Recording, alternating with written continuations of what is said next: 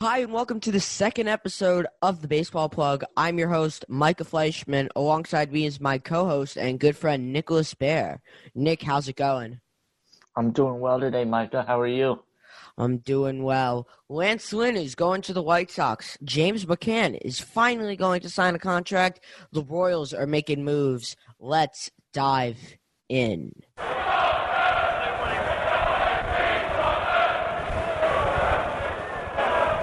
So, Nick, when we were filming, right after we were filming, actually, once we finished recording, Twitter was going off. Lance Lynn is going to Chicago. In return, the Rangers will get Dane Dunning and Avery Weems. So that's a righty and a lefty. Lynn is going to be a free agent after the 2022 season. So what does this mean for Chicago? Are they the clear favorite? This means that the Chicago White Sox are the clear favorites in the AL Central. I believe the Chicago White Sox going into this year were already the best team in that division, but now this only helps them. They got arguably the best pitcher from the first half of last season. He regressed a little bit in the second half, but Lance Lynn, he's been one of the most solid pitchers in all of baseball since he's been in the league, and this only helps the White Sox get closer to hopefully even reaching the ALCS, if not the World Series.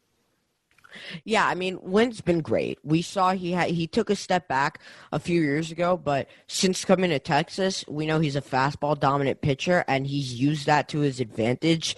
He was an All-Star last year. He actually didn't pitch in the All-Star game because he was more concerned about pitching the day after the All-Star game happened. That's how much he values his team and how much he wants to put himself and his team before, the accolades and the records. So I think with the White Sox adding this, they have a really good 1-2-3 with Giolito, Keuchel, and Lynn. Maybe a four like Ronaldo Lopez is a great piece to add. Maybe they go after an Alex Colomé, try to re-sign him, and they'll just have a very good team. I think they're the clear-cut favorite. I don't see anybody standing in their way. Yeah, another thing I really like about this too, Lance Lynn used to be with the St. Louis Cardinals, and the St. Louis Cardinals, they're a winning organization.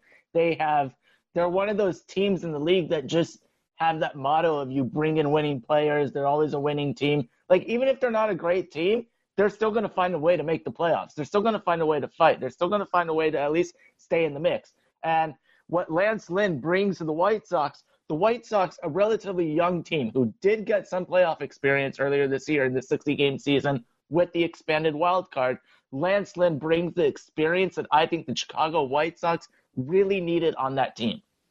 And something else that I saw that I thought was very interesting, during Lynn's prime in St. Louis, he had Tony La Russa as the manager. Tony La Russa is now managing the White Sox. So I don't know if that's something that the GM of the White Sox saw. I was like, okay, he pitched well when La Russa managed with the Cardinals, so maybe we can go out and get him, and he'll be solid for us with La Russa as the manager in Chicago, even more solid than he's already been, and he's been one of the better pitchers in the league, as you said. So I think this is a great signing, not only for the player, but for the clubhouse and for the morale.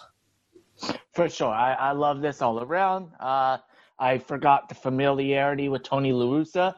I did hear that some of the younger guys on the Chicago White Sox didn't really like the hiring of Tony La Russa, so the hope is also bringing Lance Lynn in, a veteran presence, someone who's been with Tony La Russa in the past. He can kind of help to get in the middle of that almost relationship, it feels like, where they're not seeing eye to eye right now, and he can help bring that gap together so the team can be a winning organization. And something that La Russa has been great at, or the Chicago White Sox organization has been great at, is revamping pitchers' careers. So we saw this with Dallas Keuchel. He went from a player who was not going to even get a contract back in 2018. The Braves signed him. He didn't pitch great with them. And then Chicago went out. They took a risk on him, and boy, did it pay off. And Lynn, who's been really good the past 2 years, one of the better pitchers in baseball, is coming to this organization, so they're going to have a veteran presence and a guy who's going to be a workhorse. Lance Lynn pitched great. He had a whip under 1.3 over the past 2 years, a sub 3.7 ERA. He's been great for them. So the advanced metrics like Lynn, I think his teammates like Lynn, and he's going to go out for you every fifth day, and he's going to give you 5 or 6 innings, and he's going to give you a chance to win a baseball game. Yeah, Lance Lynn actually, I believe, led the league in innings pitched last year, the year before, the last 2 years combined. He led the league in innings pitched. So he's that guy that you can just put into the rotation and rely on him to eat innings and help rest the bullpen, which is key, especially as the times are changing in MLB. What we're seeing is starters tend to go shorter, and then bullpens come in for 4 or 5 innings. Lance Lynn, he can give you 6, 7, 8 innings, no problem. Then the bullpen has to come in for only 1 or 2 innings, and then they get a rest, and then they're set for the other 4 days.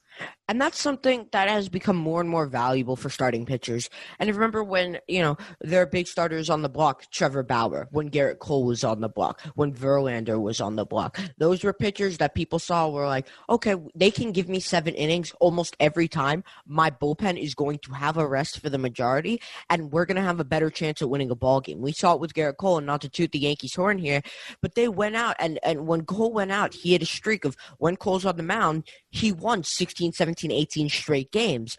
And I think Lynn is a pitcher who can do that for an organization that when somebody sees, okay, Lynn's on the mound, it's automatically almost chalked up as a W.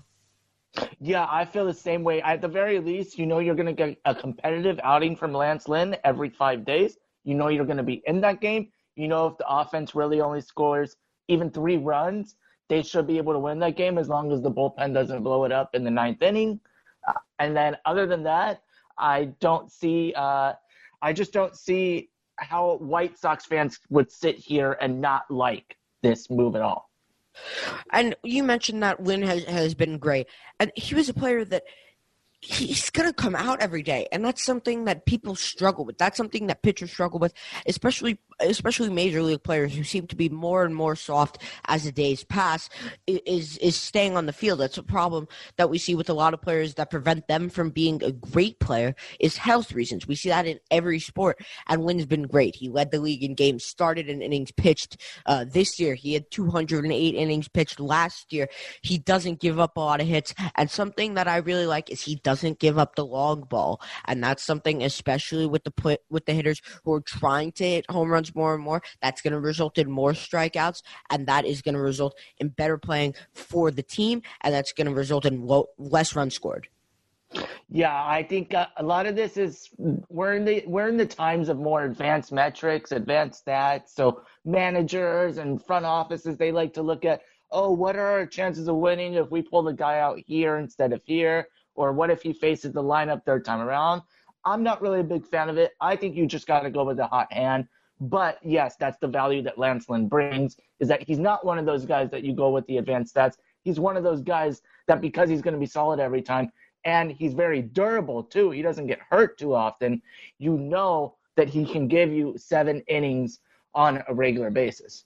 And something that I think we need to dive in a little bit more to is they kind of stole him. Dunning's a high prospect, Weems is a prospect, but they're just that. They're prospects. And especially in Major League Baseball, it's different in the NBA where the first or second overall pick normally is going to be an all-star. It's baseball. Stuff happens, right?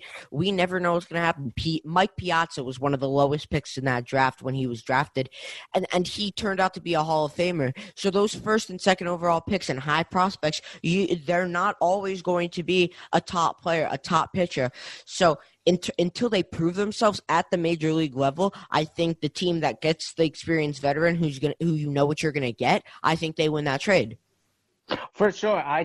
I actually think that every team that was out there looking for a pitcher like Lance Lynn had the leverage, because I think a lot of people knew that the Texas Rangers were selling at the deadline, at the trade deadline. Of course, they didn't end up trading Lance Lynn then, but we knew he was on the market. The Dodgers were a team that were in on Lance Lynn at the time. Of course, I didn't think they were going to get him this offseason, but everyone knew that the Texas Rangers were looking to trade Lance Lynn. Everyone knew how good of a season Lance Lynn just had. So the other teams had the leverage. The Texas Rangers had no leverage here, and they were desperate to get rid of him too, I feel like. And the Rangers were a team that some people actually expected to be somewhat okay in the 2020 season, especially in the shortened season. They were really, really bad. They had the worst run differential in baseball. And, they're losing Corey Kluber, who granted didn't pitch a lot. They're losing Lance Lynn. They just brought in Nate Lowe, but, who cares? It's not a big deal. One player isn't going to carry an organization like a pitcher almost would.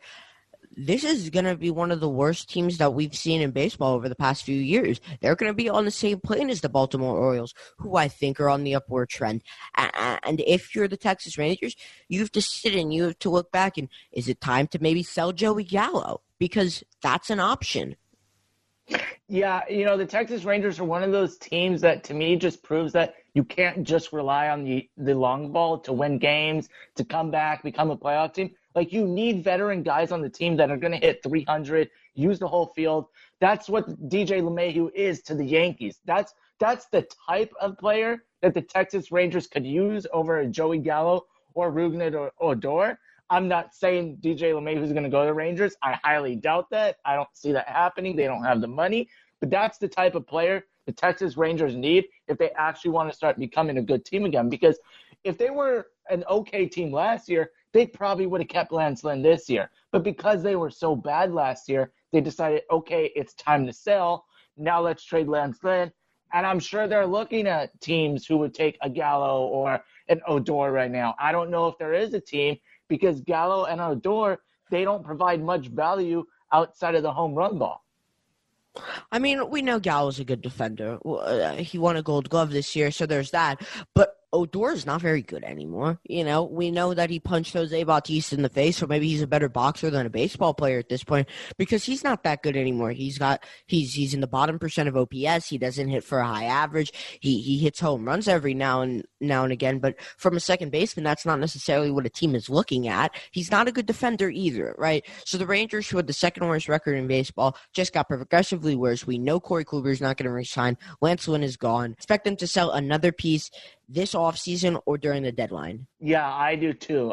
The Texas Rangers are a team that, like you said earlier, a lot of people had hoped would become a competitive team last year, but they were not. And now it seems like they're taking a totally different direction in terms of just selling off all the pieces that they have, if people will even take them. Okay, so the Rangers aren't as good as they were in the first place, but James McCann just made the Mets a lot better. He's going to the Mets. Ken Rosenthal reports for 4 years, around $40 million. That's going to be pending a physical. And I think this means a couple things. This means the Mets, definitely aren't going after JT Realmuto. The catching market is going to be completely affected. And are the Mets better for going after McCann, maybe having a little bit more money to sign Bauer and possibly going after George Springer? What's the situation with New York? Yeah, I think James McCann is a cheaper catcher than a JT Realmuto. So I think what the Mets realized is they would love JT Realmuto, best catcher in the league, but it does also seem like they're serious contenders for Trevor Bauer, the NL Cy Young winner last year. So if they want to be able to afford that, they would have to settle for a James McCann, which isn't really settling much at all because James McCann, I believe, is a really good catcher in my opinion. He used to not be someone that many people knew of, but he was with the team we just talked about, the White Sox. Now he's going to the Mets. But this tells me the Mets are ready to win. They're ready to make a push for the playoffs, make a push for the World Series. Of course, the Mets are always that team, but I actually like this move for them. But the Mets, I believe, are finally making a good move for the team. I think this is actually going to help them. And if they can get a Trevor Bauer, I would say look out for the Mets to be a sneaky team in the wild card. I don't know about the division. Maybe the division, though.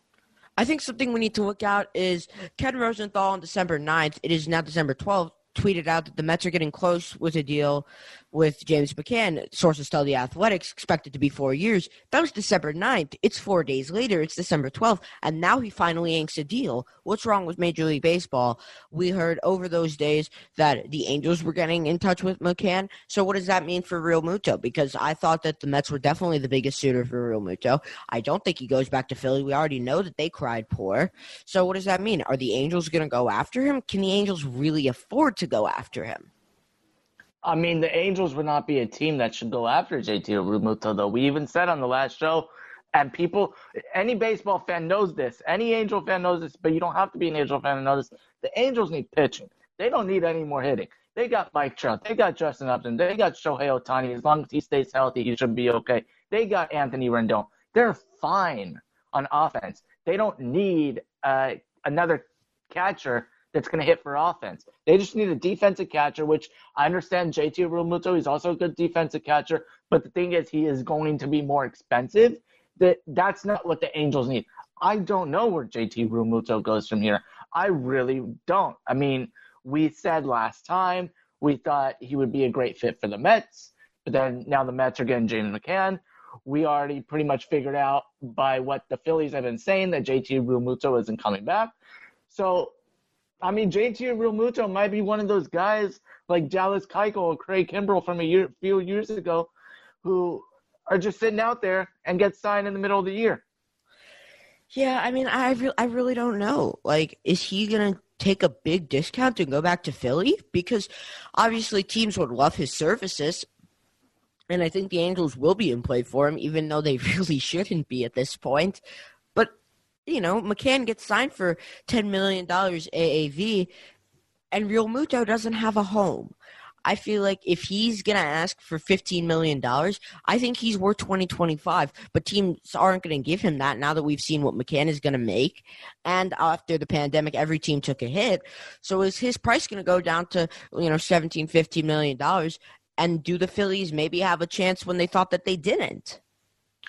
Yeah, I mean, based on McCann's deal for $10 million a year over those 4 years. So that would put the price range for JT Realmuto probably somewhere in between 15 and 18 million is my guess right now. I haven't heard any numbers, but usually you can get a good indication based off of what other guys get at that same position. Maybe Realmuto ends up going to a rebuilding team. He's a veteran presence there, and he helps the team. I don't know. I mean, we really both thought he was going to go to the Mets, and the Mets got James McCann instead. So Realmuto's just kind of sitting out there right now. So we talked about a team that maybe JT Realmuto could go to. That's a rebuilding team. So let's talk about a team that's in the process of rebuilding, and that's the Royals, who have, in the short period of time that we've had, have gone out and they've signed some players. They went out and signed Mike Minor, Michael A. Taylor, and Carlos Santana. Minor's deal was for 2 years at $18 million. Taylor, they took a gamble on him, a year for $1.75, and Carlos Santana, 2 years, $17.5 million. So they're a non-contender that's making moves. So other teams, I feel like, can't say, oh, we can't afford, or we're not going to go out because of what's going on. The Royals don't make a lot of money as it is, so if they're going to go out early, spend money already, I think that sets the line, and teams can't say, oh, we can't spend money.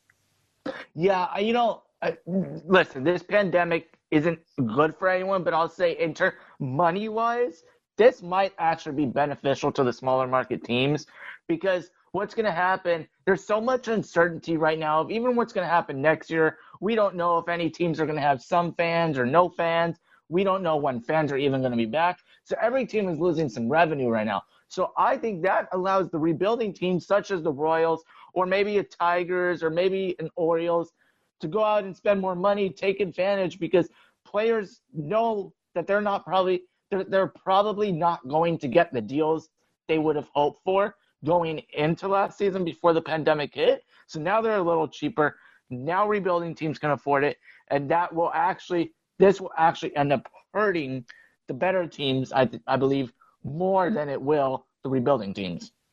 And this poses my next question. Pending this year, are the Indians going to be a fourth or fifth place team?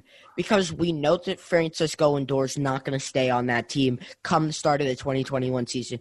We know they lost the best on-base percentage player in baseball in Carlos Santana. Is Shane Bieber going to get chopped? They don't have a bullpen. They let Brad Hand walk. I don't understand why, for the love of God, they did that. That leaves them with Jose Ramirez. That leaves them with Shane Bieber and Carlos Carrasco. And although those three players are great, they're not going to carry you to a World Series. I don't think they're even going to carry you to a top spot in the playoffs. So are the Indians in danger of being a fourth or fifth place team? Yes, they are. The Cleveland Indians, like you said, it's already been made clear they're going to end up trading Francisco Lindor because they don't have the money. They're just not in that type of market to pay him like that. They did trade Corey Kluber a couple years ago. Granted, Corey Kluber is now hurt. He hasn't really performed since he's been traded. They traded Trevor Bauer, who, like I mentioned earlier, was the Cy Young this past season. So if a team trades a guy like Trevor Bauer that becomes a Cy Young, and he's been great in the past too, although he had a little bit of a downtime when he was traded from the Indians to the Reds. The Cleveland Indians are rebuilding. They're going to be a 4th or 5th place team in a couple years from now. But if they go into the season with the team they have right now, I think they can still be competitive for a wild card spot at the very least. I mean, something that we need to look at is they're making these trades for these bigger players, and they're not getting anything in return. They got Yasiel Puig, Framil Reyes, and Logan Allen in exchange for Trevor Bauer. I think we just need to sit there. What are you doing? That's the NL Cy Young. And even though he wasn't a Cy Young when you traded him, he was a very good pitcher. He was an all-star. He was in contention for an AL Cy Young then, and they got nothing for him. They got a player who wasn't sure of who he was in Framil Reyes. They got Logan Allen. Oh my God, big deal, Logan Allen. And they got Yasiel Puig, who's a cancer in the locker room. If I'm an Indians fan, I'm absolutely livid. I don't know what the GM's doing. That's one of the worst trades that we've seen in the last couple of years. Yeah, well, the Indians, what they need to do, if they're going to make trades to rebuild, they need to go out and get prospects. They don't need to go get major league ready guys right now. They traded, a couple of years ago, they traded away who was at one time their number one prospect, catcher Francisco Mejia, to get Brett Hand. And as you mentioned earlier, now they're letting Brad Hand walk. They should have kept a guy like him. They should have kept Mejia. They should have gone out and gotten better pieces for Trevor Bauer. I mean, I don't even know. Yasiel Puig, he hasn't even played in the major leagues in a year now.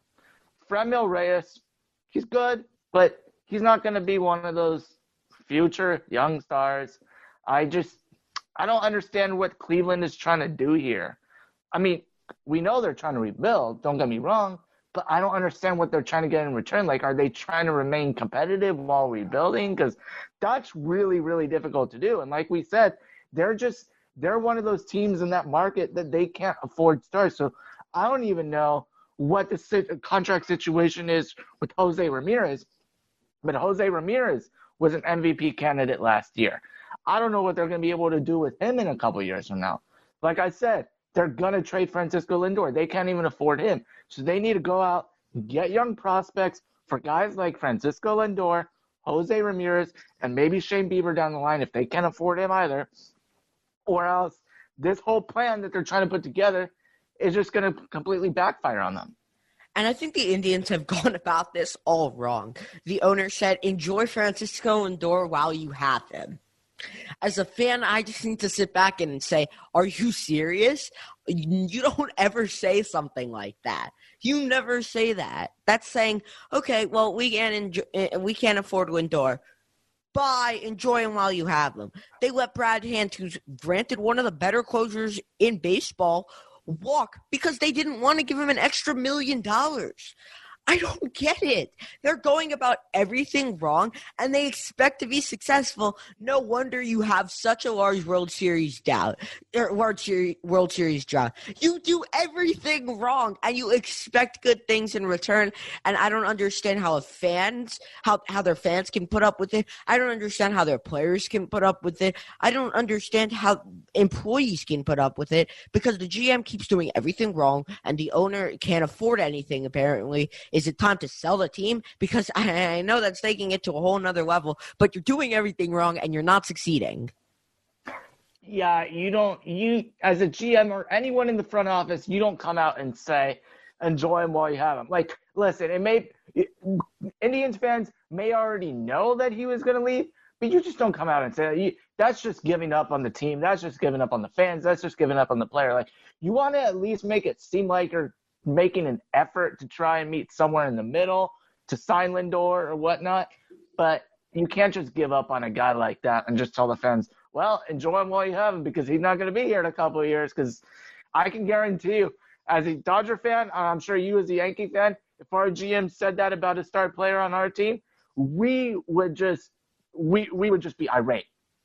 I mean, if Brian Cashman came out and was like, yeah, enjoy Judge while you have him, I wouldn't even know what to say because that's not something that that a pristine organization does. And are the Indians kind of like the second tier, third tier type of team? You know, like we know you don't have all the money that the Dodgers or the Yankees or the Cubs do, but you don't say that. I don't understand what's going through somebody's mind when they think of that. You don't say something like that. And now you're in a position where you're going to just sell everybody. You're selling everybody. This was a team that in 2016 was one game away from a ring, and they choked. One game from a ring and they choked it. And since then it's just been downhill. Everybody's leaving, they're selling everybody. Oh, we can't afford you. I don't know what to believe anymore. And the few Indians fans that there are have to be extremely beside themselves. Yeah, I mean, also what that does by coming out and saying enjoy him while you have him, you just lost all your leverage in a trade now. You have no more leverage because you just made it loud and clear to the rest of the league, all the other 29 teams, and all the fans as well, that you don't want him. You're not going to keep him. We're going to do everything we can to trade him. So teams are going to be like, all right, you want to trade him? Well, we're not going to give you much if you want to trade him because you're so desperate to get rid of him. We know you can't afford him. So there goes all your leverage. There goes any hope for the fans. There goes any hope for trying to build a relationship between a star player and the GM on that team, as long as they at least have that GM or as long as they still have the same owner that they have. There goes all those relationships just right down the toilet. And let me tell you something else. A free agent sees that and they're like, I don't want to be put in that position. Because remember, these are human beings. Francisco Lindor, does he have a kid? I honestly don't know. But, a player who is a star player, let's say they do have a kid, that kid's going to school there. That kid has friends there. And they don't want to think, oh, I might get traded. We may have to pack our bags and move across the country. That's something that somebody shouldn't have to deal with. That's something, and I understand that comes with the job. That's why you get paid multi-million dollars. But that's something that somebody shouldn't have to deal with because these are also human beings too. So do you lose relationships with players or possible players that could come to your organization? Absolutely. Do you lose trade opportunities or some sort of a value from other teams? Absolutely. They're going about everything wrong, and they need to have some sort of an intervention and say, we can't do this anymore. We need to think of everything twice before we say something. That's something that my mom told me from a very young age. Think before you speak. And that's something that the Indians owners, front office, GM, that's something that they need to take into consideration right now. Yeah, I mean, I'm going to draw back to the deal that Bryce Harper got with the Philadelphia Phillies. What he said, one of the main reasons why he didn't want to sign with a team like the Dodgers, who were offering him a short-term deal, over the Phillies, even though the Dodgers were the far better team, is because he wanted the long-term security, not for him, but for his family. And I think a lot of people forget, we can too, is that as sports fans, we watch these people go out on the field or in an arena and perform every night. But at the end of the day, they're still humans. They still have a family. They have feelings just like us. They have the same exact worries that we have. They just have a job that we can see them perform on TV. Yeah, it baffles me as to why the Indians have done everything wrong. They keep doing stuff wrong, and I don't understand how and why they put themselves in that position. Quick side note, David Dahl to the Rangers for a year, $3 million. The Rangers are a bad team. David Dahl's an okay player. Is this really going to make that much of an impact? No. It's not. It won't. So, congrats. You rolled the dice on Dahl. It's a low risk, high reward type of situation. Moving on, you're not that important, David Dahl. Love you. You may be a really nice guy. Sit down, follow us on our Instagrams and social medias, but, it's what it is. Next topic, free agency is a shit show.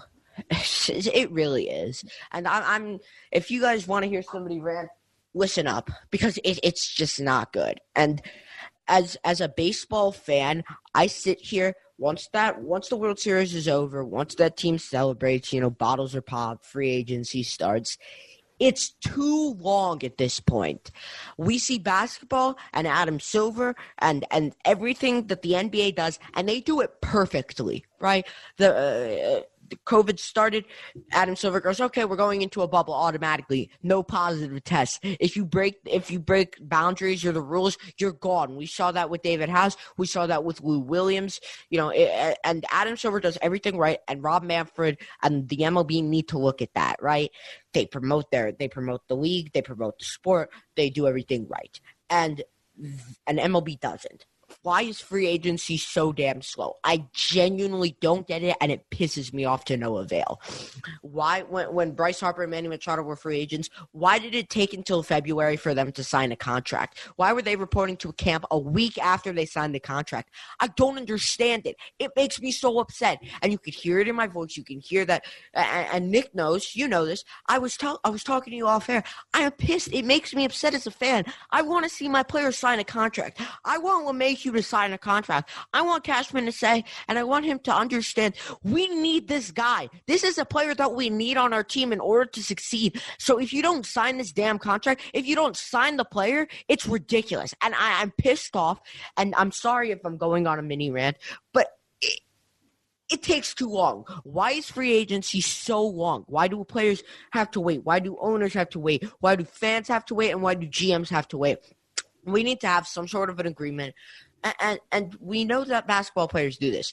Anthony Davis signs an extension quickly. LeBron signs an extension quickly. We know that they're having talks before they actually hit free agency. They're having talks in the middle of the season. The player's agent and the GM, hey, we want to re-sign here. Once the second that they're a free agent, we're just going to pull the trigger and we're going to sign instantly. So we know that they're talking before they're supposed to be. Why can't baseball players do this? It makes me so upset, and I don't understand why it takes so long. And what are they getting out of this? Because the players are hurting themselves. I think the players are hurting themselves and the owners are hurting themselves. I don't think either side is seeing eye to eye. And we saw this before play resumed this year, or before the season started. We saw that the Players Association and the owners were not seeing eye to eye. They had many issues on how they were going to pay players and what the number of games should be and all that. There's just something that's missing in MLB that's there for NBA, whether it's communication or definitely a good or bad commissioner, because Rob Manfred, he's a terrible commissioner. Adam Silver in the NBA, he's a great commissioner. He's one of the best, if not the best, that we've seen at least in our lifetime. So there's just something missing between the players and the owners in MLB that I just don't get. That's really hurting both sides. And not only is it hurting both sides, it's hurting the league. It's hurting the fans. Fans are losing interest in baseball because of all this going on. Like you mentioned, DJ LeMahieu. DJ LeMahieu should already have a contract extension with the Yankees. We're sitting here 2 weeks before Christmas, the week before people are getting off of school for Christmas break, and DJ LeMahieu still doesn't have a contract. I don't get it. I really don't understand it. And this is a team and that's a really good point. You were talking about how the Players Association and the Owners Association hadn't reached an agreement. It's killing baseball, people. Listen up. Turn your headphones up. It's killing baseball. I don't have people that I can go out and play catch with. Maybe I don't have that many friends, but that's another topic. You guys should be friends with me. But it's killing baseball. The people at my school, there aren't as many people who like baseball. And I wonder why. Oh, it's because the commissioner's shit. It's because the way that stuff's advertised is shit. And it's so bad, and it makes me so upset. As somebody who loves the game, who thinks it's the greatest game in the world, it's hard to defend it because they do it wrong. They're doing things wrong. It's like the Indians. They're doing every single thing wrong. They're doing everything to hurt themselves. And it's almost impossible to recover from. And they wonder why ratings are down. Yeah, I don't think ratings are down because of the time of game. I think they've done everything they can to save time in the games with the pitch clock and the pitcher limits and the mound visits and all that. I think MLB has done everything they can from that, and I think that's something you actually got to give MLB credit for. For as much as we're trashing MLB right now, they've done what they can to limit the time a game takes so fans don't lose interest near the end. But other than that, I just don't understand where MLB is going. Like, for me personally, as big as a baseball fan as I am, I didn't have too much interest in the regular season. I mean, I started watching in the playoffs, but the regular season was just like, oh, it's 60 games. They took forever. It's the middle of the summer. Basketball is starting back up. Golf is now back on. Like, everything was back on by the time MLB came, and MLB hadn't even started their season yet. Like, they had so much more time.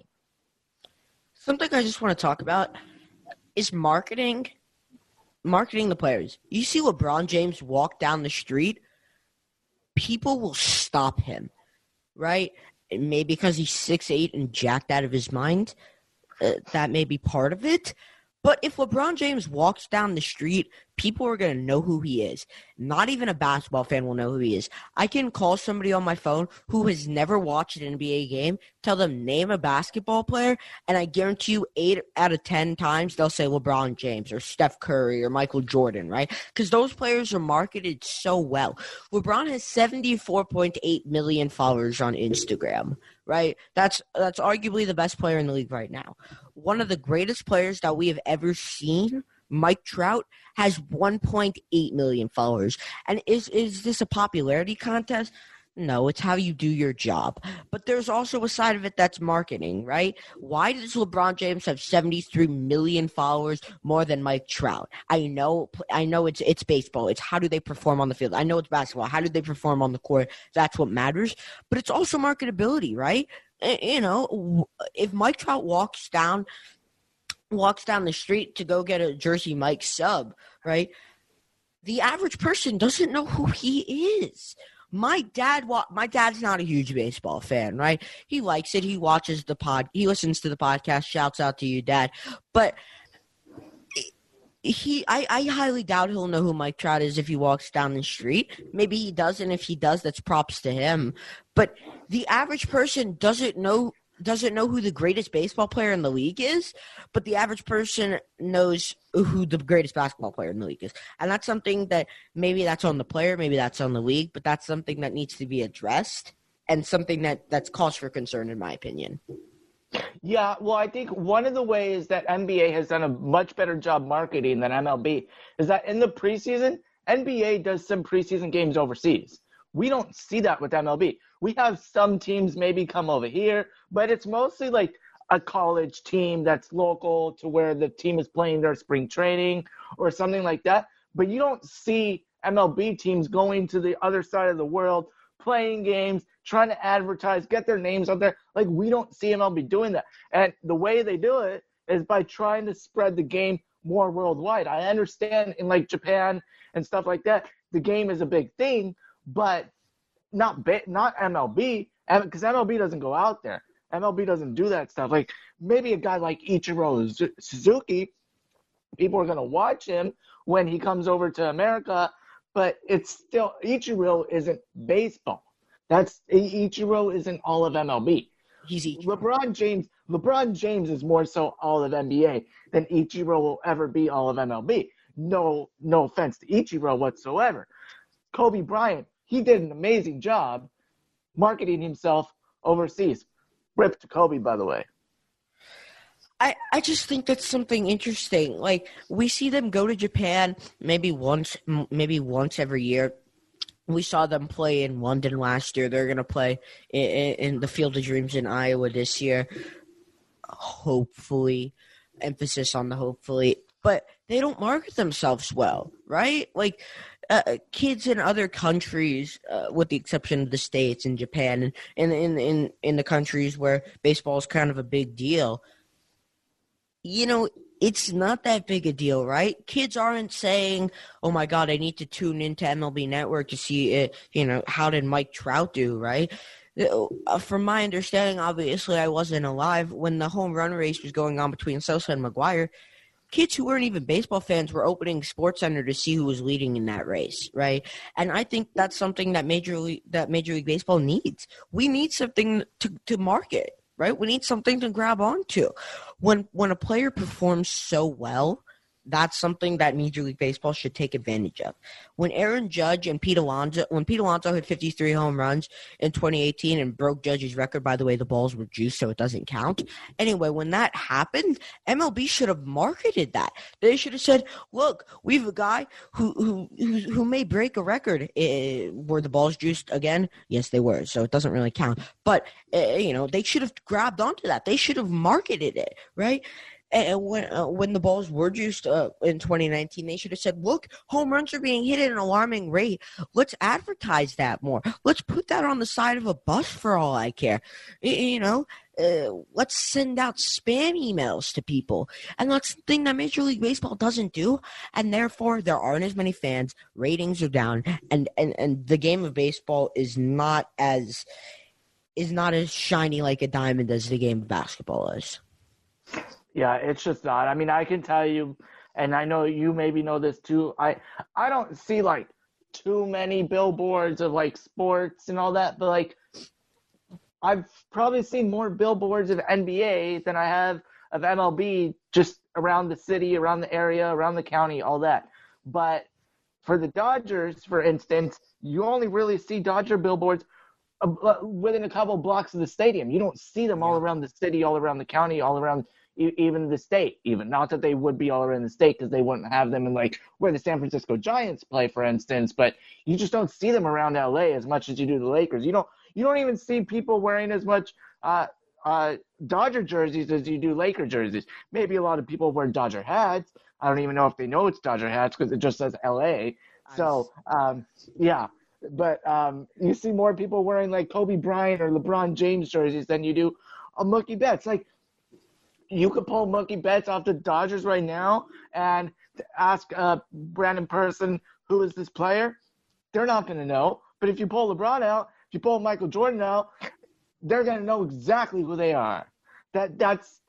There's just something missing with baseball that is really hurting the game, really hurting the viewership. That's where MLB needs to focus more than trying to shorten the games, because I think they've done everything they can there. And a clip that was going around on Twitter, Manny Ramirez, Boston Red Sox legend, he now plays in Australia. He's a bit older. I think he's in his 50s, and I guess he just loves the game so much he's still playing. He was in a restaurant, and there was a guy wearing a Red Sox hat. He tapped him on the shoulder and was like, hey, how are you doing? The guy had no idea who he was. The guy was alive when Manny Ramirez was in his prime, just pimping balls 1,200 feet. That's what's wrong, man. That's what's wrong. I can't get over it. I can't get over it. It's ridiculous. People need to market themselves better. Baseball needs to market the game better. And that's really all I can say. That's all I can say. Yeah, like I said, there are a lot of people who I see wear LA hats, but I don't even think they know it's like the Dodgers. I think they just think it says LA, and they're like, oh, I live in LA, let me get this hat. But they don't know that it's the Dodgers. No one could really pick like a Corey Seager out of a crowd. I don't even know how many people could pick like a Clayton Kershaw out of the crowd, to be honest with you. I just really don't. I mean, as good as Kershaw has been in LA throughout his career, he has the World Series now, a couple Cy Youngs, All-Star games, whatnot. MVP. MVP. I just don't know how many random people could just pick him out of the crowd and say, oh, hey, that's Clayton Kershaw. Let me stop him. Let me say hi. Let me see if I can get a picture with him. Let me see if I can get his autographs. I just don't know that people would do that with him. Yeah, it's the sad truth. It's the sad reality. But that's going to do it for our second episode. Thank you, everyone, for listening to today's episode of The Baseball Plug. I'm your host, Micah Fleischman. I'm Nicholas Bear. You can find this show on Apple Podcasts. You can follow me on Twitter at MICAH_0416 and on Instagram at ENVYMICAH.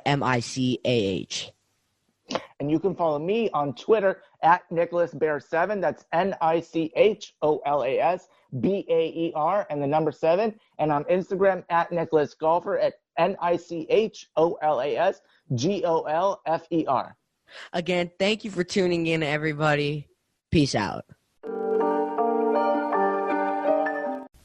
Hi, everybody. I'm your host, Micah Fleischman. I just wanted to say thank you so much for listening to this episode of the Baseball Plug. If you liked it, please leave a review on Apple Podcasts or on our social medias that we mentioned earlier. Again, thank you for watching. Have a great rest of your day.